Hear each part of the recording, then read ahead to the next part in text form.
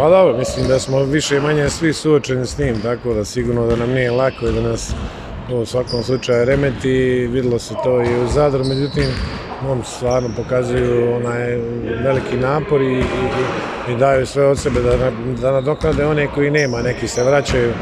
iz teških viroza koje su imali, naravno sve ove situacije, odgod utakmica dijelili na sve nas, najviše na one ekipe gdje imaju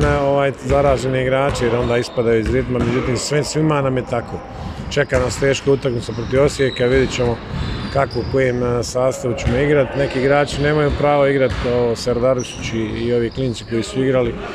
za svoje ekipe gdje su bili na posudbama, međutim šta bude, ko bude, čeka nas jedna teška utakmica, dobra ekipa Osijeka i sigurno da moramo biti maksimalno fokusirani. Druga stvar je eliminacijska utakmica za kup, tako da sigurno će biti dosta interesantno. Mislim da moramo izrespektovati stvarno tu ekipu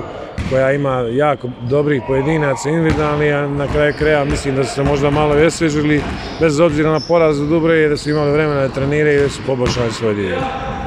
Pa da, imamo puno ovih povratnika iz ozljeda i bolesti, svi se vraćaju dobro, treniramo super,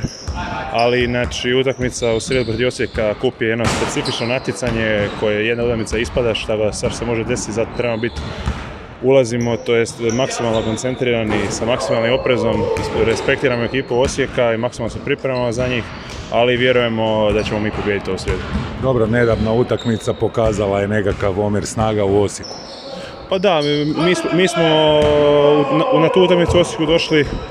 pa onako, puno smo igrači imali i vraćali su se iz ozljeda i bolesti, tako da mi smo sad definitivno u puno boljem stanju nego tad, tako da vjerujemo da ćemo puno bolje odigrati nego tad, ali vjerujemo da će ishod biti isti, to je da ćemo pobijediti.